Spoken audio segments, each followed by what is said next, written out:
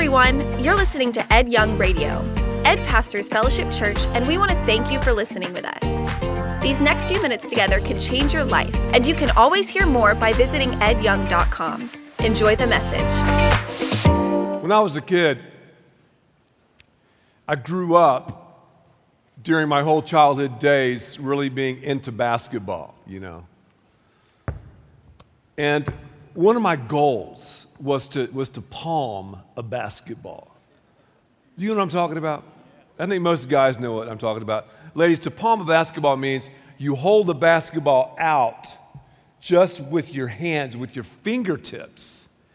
And there's something cool about that because when you can do that, you have better control of the ball. It's just something that, your guy friends will go, man, you can palm a basketball, dude.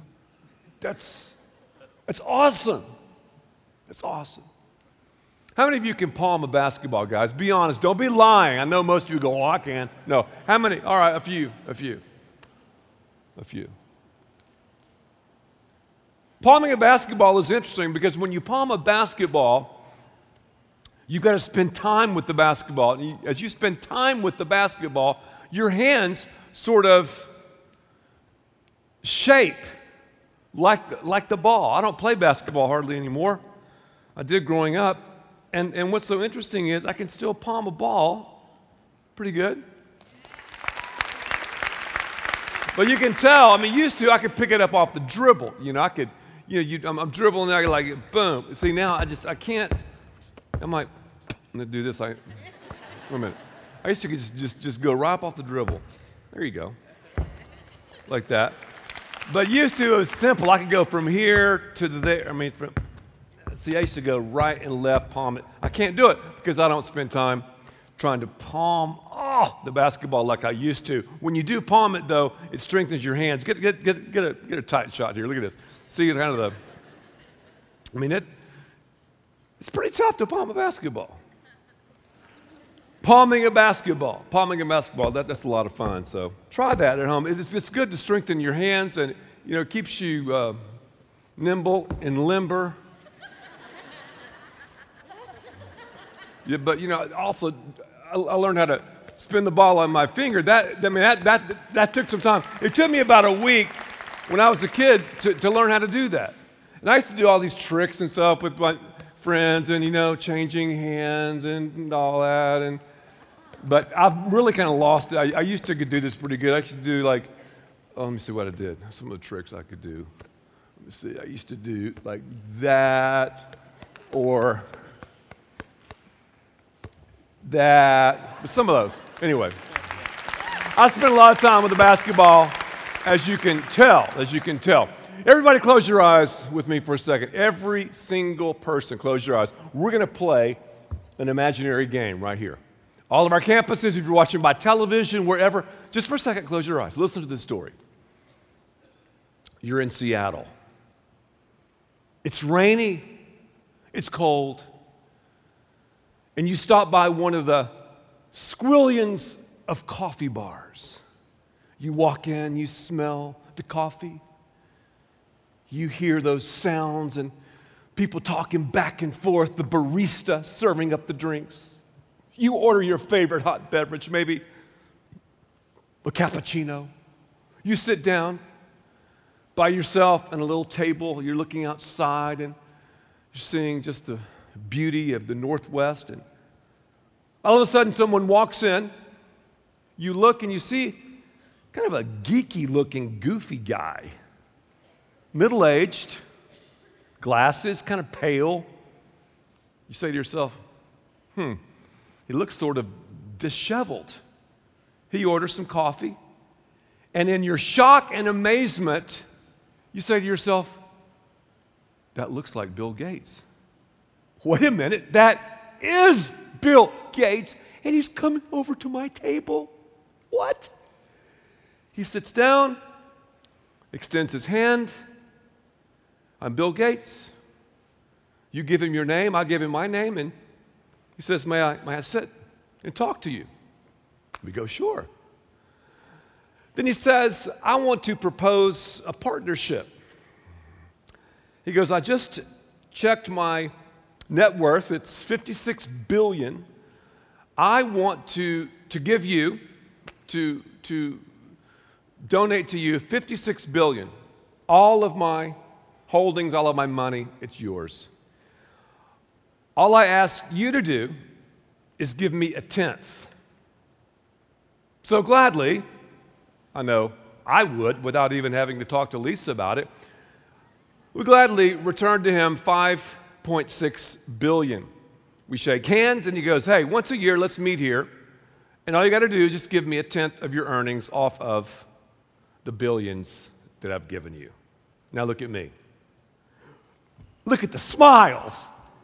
Was that a great thought? Bill Gates comes up to you and me out of nowhere. We form this partnership, and all we have to do is return to him a tenth of all the stuff we have now. Again, I wouldn't even have to mention that to my wife. I'm in. Everybody here. You'd be an idiot if you said, no, let me think about it. Let me talk to my attorneys. What? It's Bill Gates. The Bible is about a business transaction. The Bible, from cover to cover, is about a partnership. In the Garden of Eden, you've got God doing his part, man doing our part. God told Adam and Eve, this husband and wife team, hey, enjoy the garden, manage the garden, it's yours. I want you to live in the zone, in the blessed place. I'm the blesser, you're blessed. I want you to be a blessing. Then God said, but there's one tree. It's my portion. Don't jack with the tree. Don't touch the fruit on the tree of knowledge. I'll keep my end of the deal, God said. You keep yours. Let me have my portion. Adam and Eve were like, all right, God. The enemy slithered up to them, tempted them to walk out of the zone and into this psychedelic optical illusion that leads to a delusion and ultimately destruction. The enemy attacked God's portion. Hey, he said, if you eat off of the tree, if you eat that fruit, that fruit that's so heavy hanging there on the branches, if you eat that fruit, you can become like God. You can know good from evil. So they stepped out of the zone, out of the blessed place, ate the fruit. Most Jewish scholars believed the forbidden fruit was a pomegranate. They ate the fruit, and you know the rest of the story. God's a God of the partnership, the God of the business deal. He initiates it. We don't deserve it. I want to do business with you, he says, and I'll do my part. You do your part. I'll stay in business with you if you just do what I tell you to do. Lisa and I have been married for almost 3 decades now. Marriage is great. Marriage is not always the easiest thing. Many times it's the hardest thing, but it can become the greatest thing when we're willing to work. In other words, when we're willing to do things that we don't always feel. We don't always feel like doing what God tells us to do. Am I the only one? I mean, surely you're the same. Well, I don't always feel it. If I waited to feel it, I'd be all jacked up. I'd be living here and not here. Lisa and I say frequently, I love you, I love you, I love you, I love you, I love you, I love you. A lot we've said that. Talk is cheap. You can say that all day and night until the cows come home. But you got to prove it. Isn't that right? The guys are like, oh yeah, you know it's right. The ladies are like, yeah, he better prove it. Yeah, we got to prove it. Back it up. Talk is cheap, we say. You got to prove it. Adam and Eve, God said, I know you love me. You say it. Show me. Prove it. Don't jack with my portion.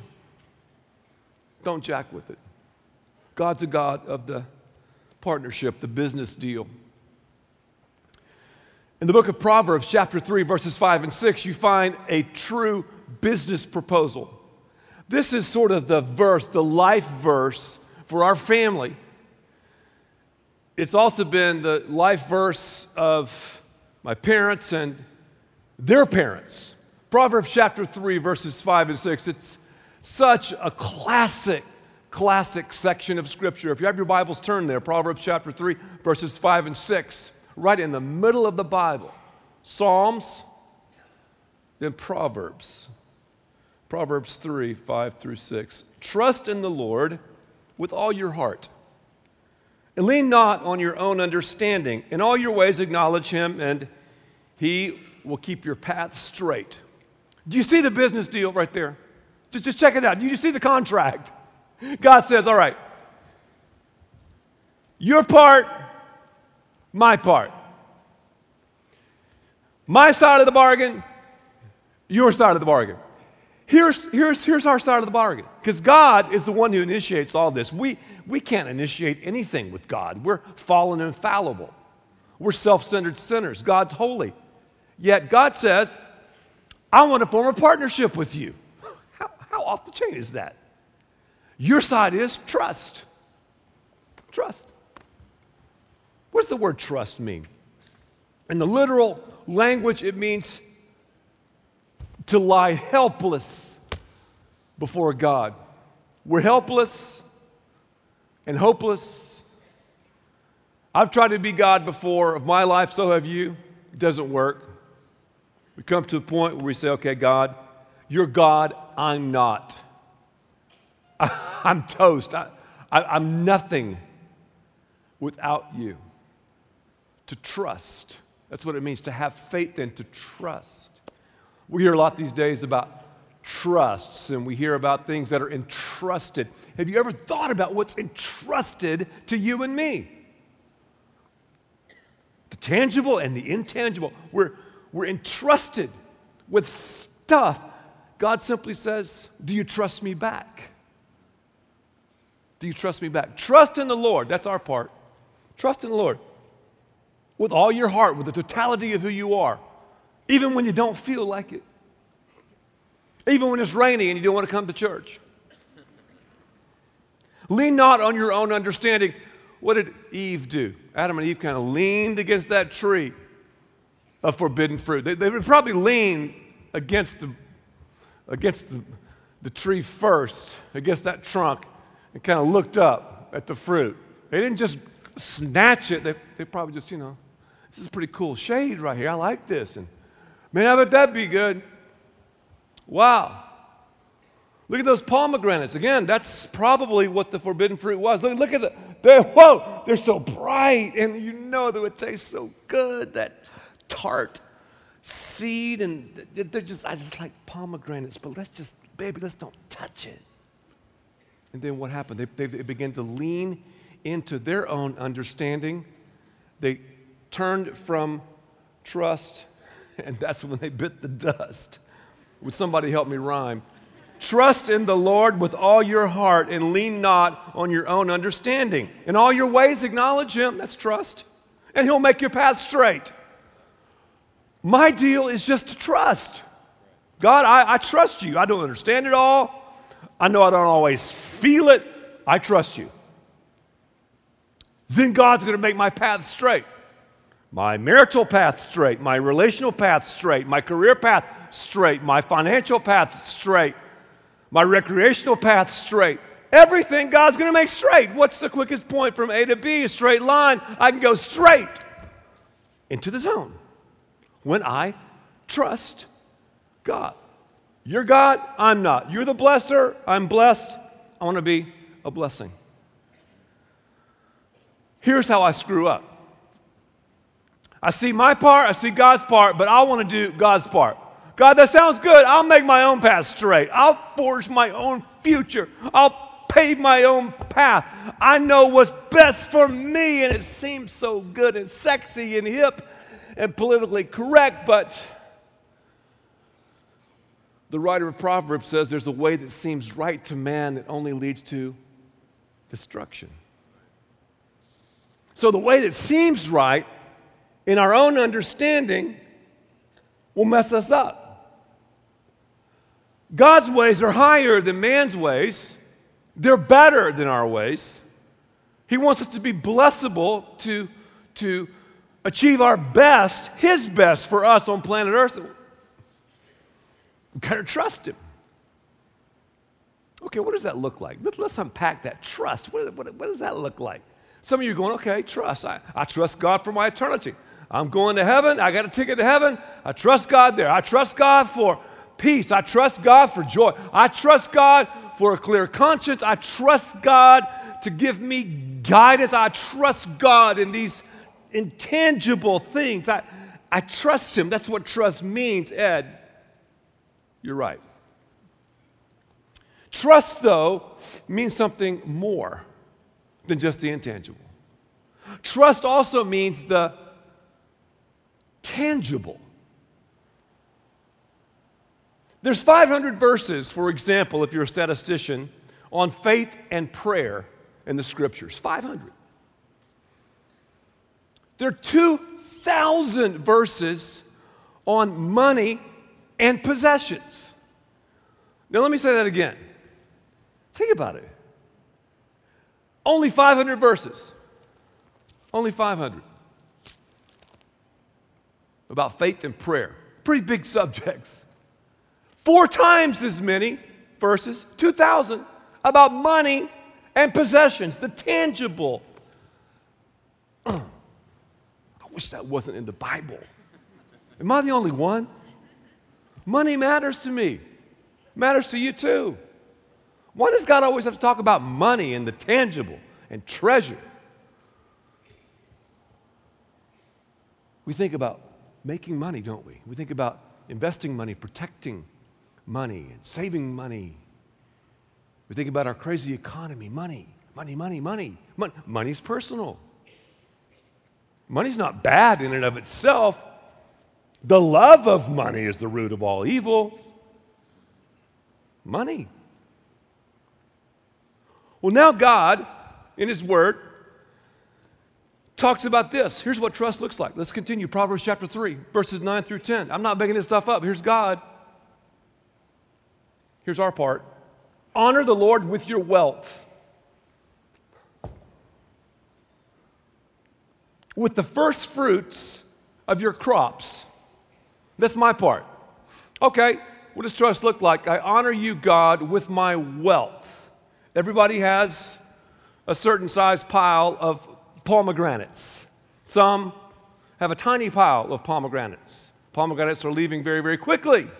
Others have a medium-sized pile of pomegranates. Others, maybe you have a big old honking pile of pomegranates. It doesn't matter. We all have pomegranates. Honor the Lord with your wealth, with the first fruits of all your crops. That's my part. All right. God's part.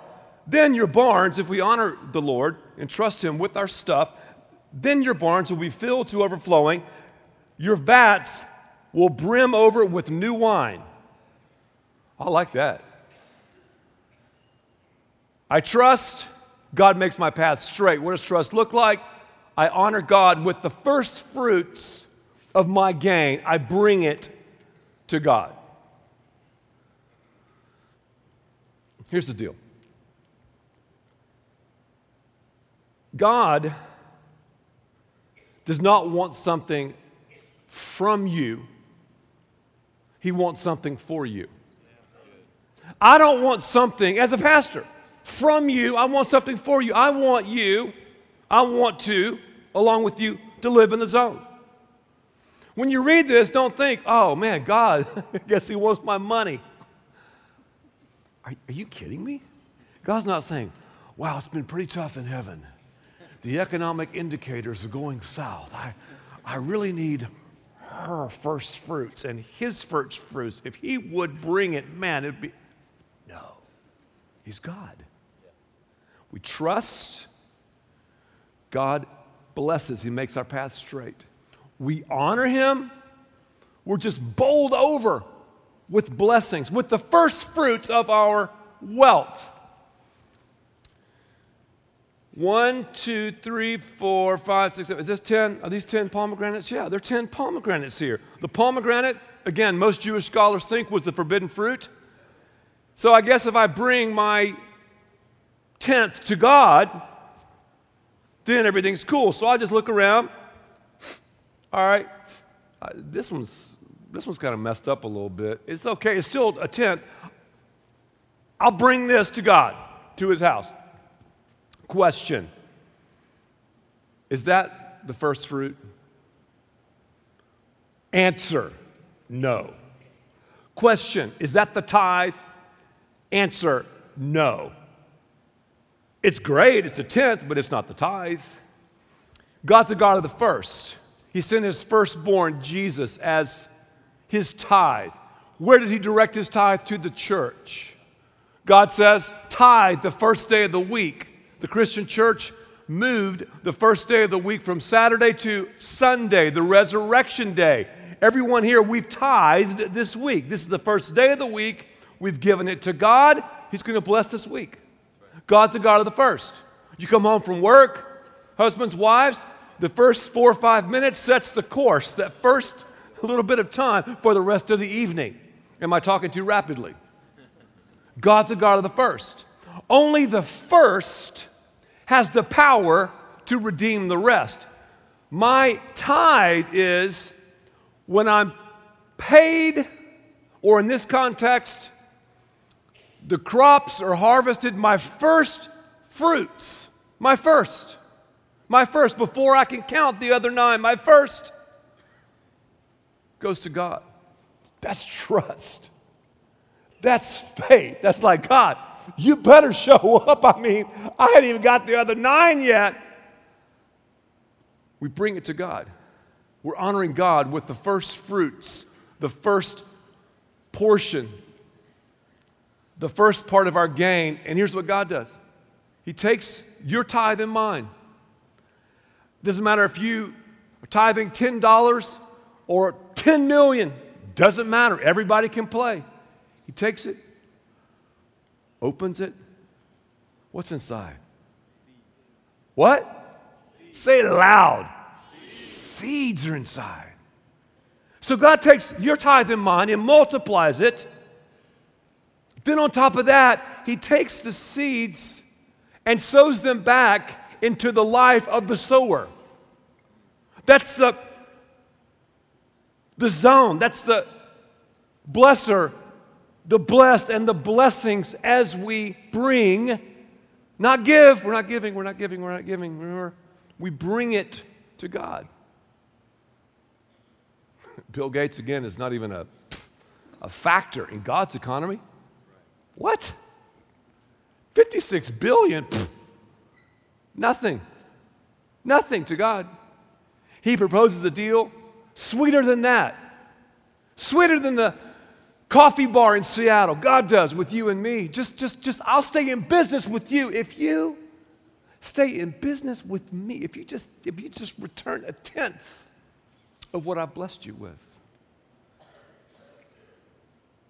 What did Eve do? Well, I'll tell you what Eve did. Eve took the pomegranate and basically she was palming the pomegranate. She had a vice grip on it. And a lot of people have a vice grip on God's portion, on the first. We're just palming it like I palmed that basketball. We've worked for it and we've worked on it and the veins are sticking out and we're palming the pomegranate. I'm not going to give it. I'm not going to bring it.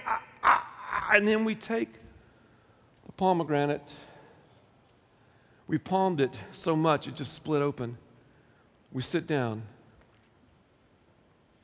and we eat God's portion. That's what Eve did. That's what Adam did. That's what the enemy attacked.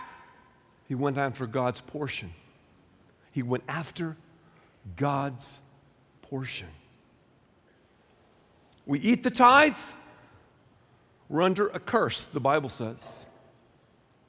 We bring the first, we're in the zone, in the blessed place. Now you understand why Jesus said in Matthew chapter 6, verse 21, where your treasure is, this is Jesus talking, that's where your heart is. And I'm like, why? He talks about treasure. He just nails me every time. Why? 1 out of 6 verses in the Synoptic Gospels, Matthew, Mark, Luke, and John, are about possessions. 16 out of Christ's 38 parables are about money. Why? It's not just money.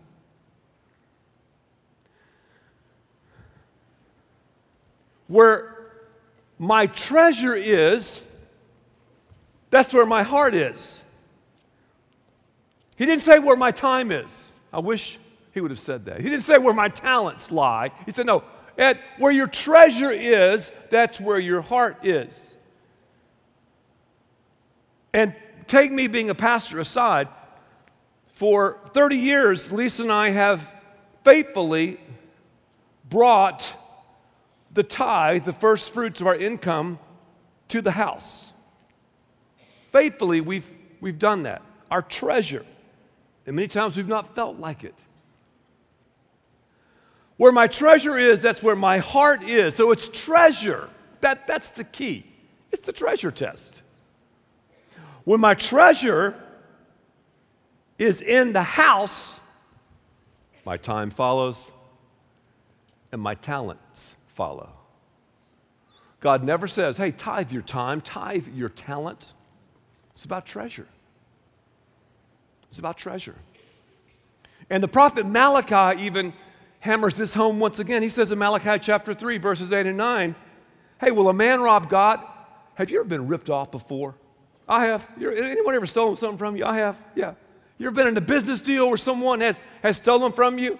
A business transaction, a partnership, someone you trusted, turned on you? Oh yeah, we all have. Will a man rob God? God says, you robbed me. How do we rob you, God? In tithes and offerings. You're under a curse, the whole nation of you. Why? You're robbing me. And here's where God gives us permission to test him. The only time in Scripture God says, okay, test me. Test me. I'm going to challenge you. Bring the whole tithe into the storehouse. I know you're wanting to palm your pomegranate.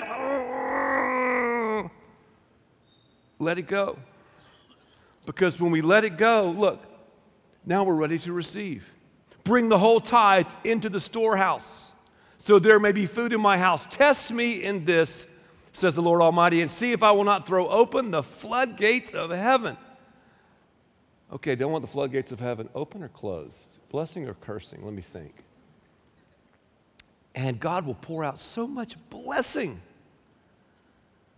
The tangible and intangible favor of God, that you will not have enough room for it. That's the God challenge. So this whole situation is up to you and me. The quickest way from A to B is the treasure test. Where my treasure is, that's where my heart is. Where my heart is, that's where my time and talents lie. And I want to thank so many of you for your generosity, for your heart in this matter. And it's my sincere prayer that some of you who've never done this will begin to do this. If this is your church where you're getting fed, it goes here. If you're watching this online or by television, wherever, it goes to your local church. Basketball.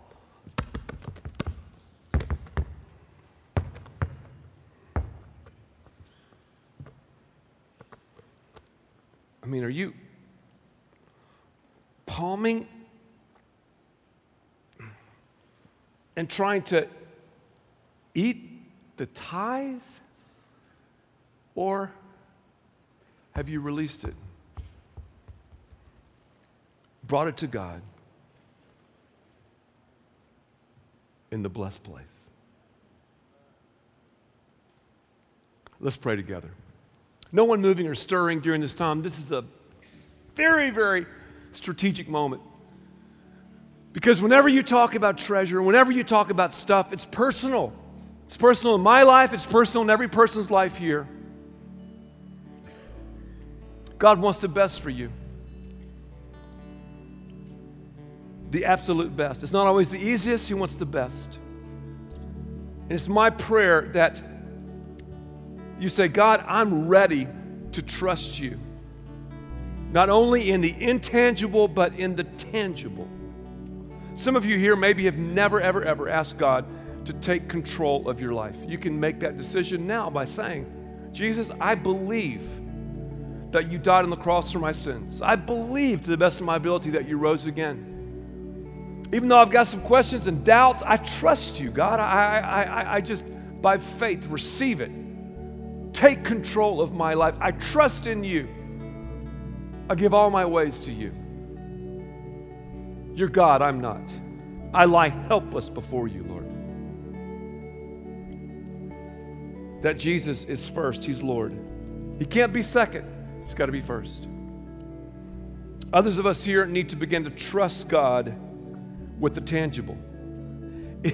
It is so stunning how when we bring that tangible to His house, that everything else follows.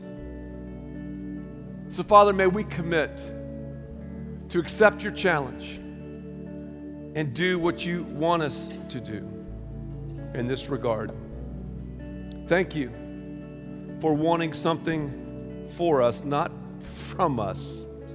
For Christ's sake we pray. Amen. Thank you for listening, and thanks to all who give so generously to this ministry. It's because of you that we can continue this show and equip people with the hope of heaven. You can click the link in the description to support the show or visit edyoung.com. There you can also be resourced with bonus content for free, including a daily devotional. We also encourage you to share the message today with those around you. Thank you again for listening. God bless.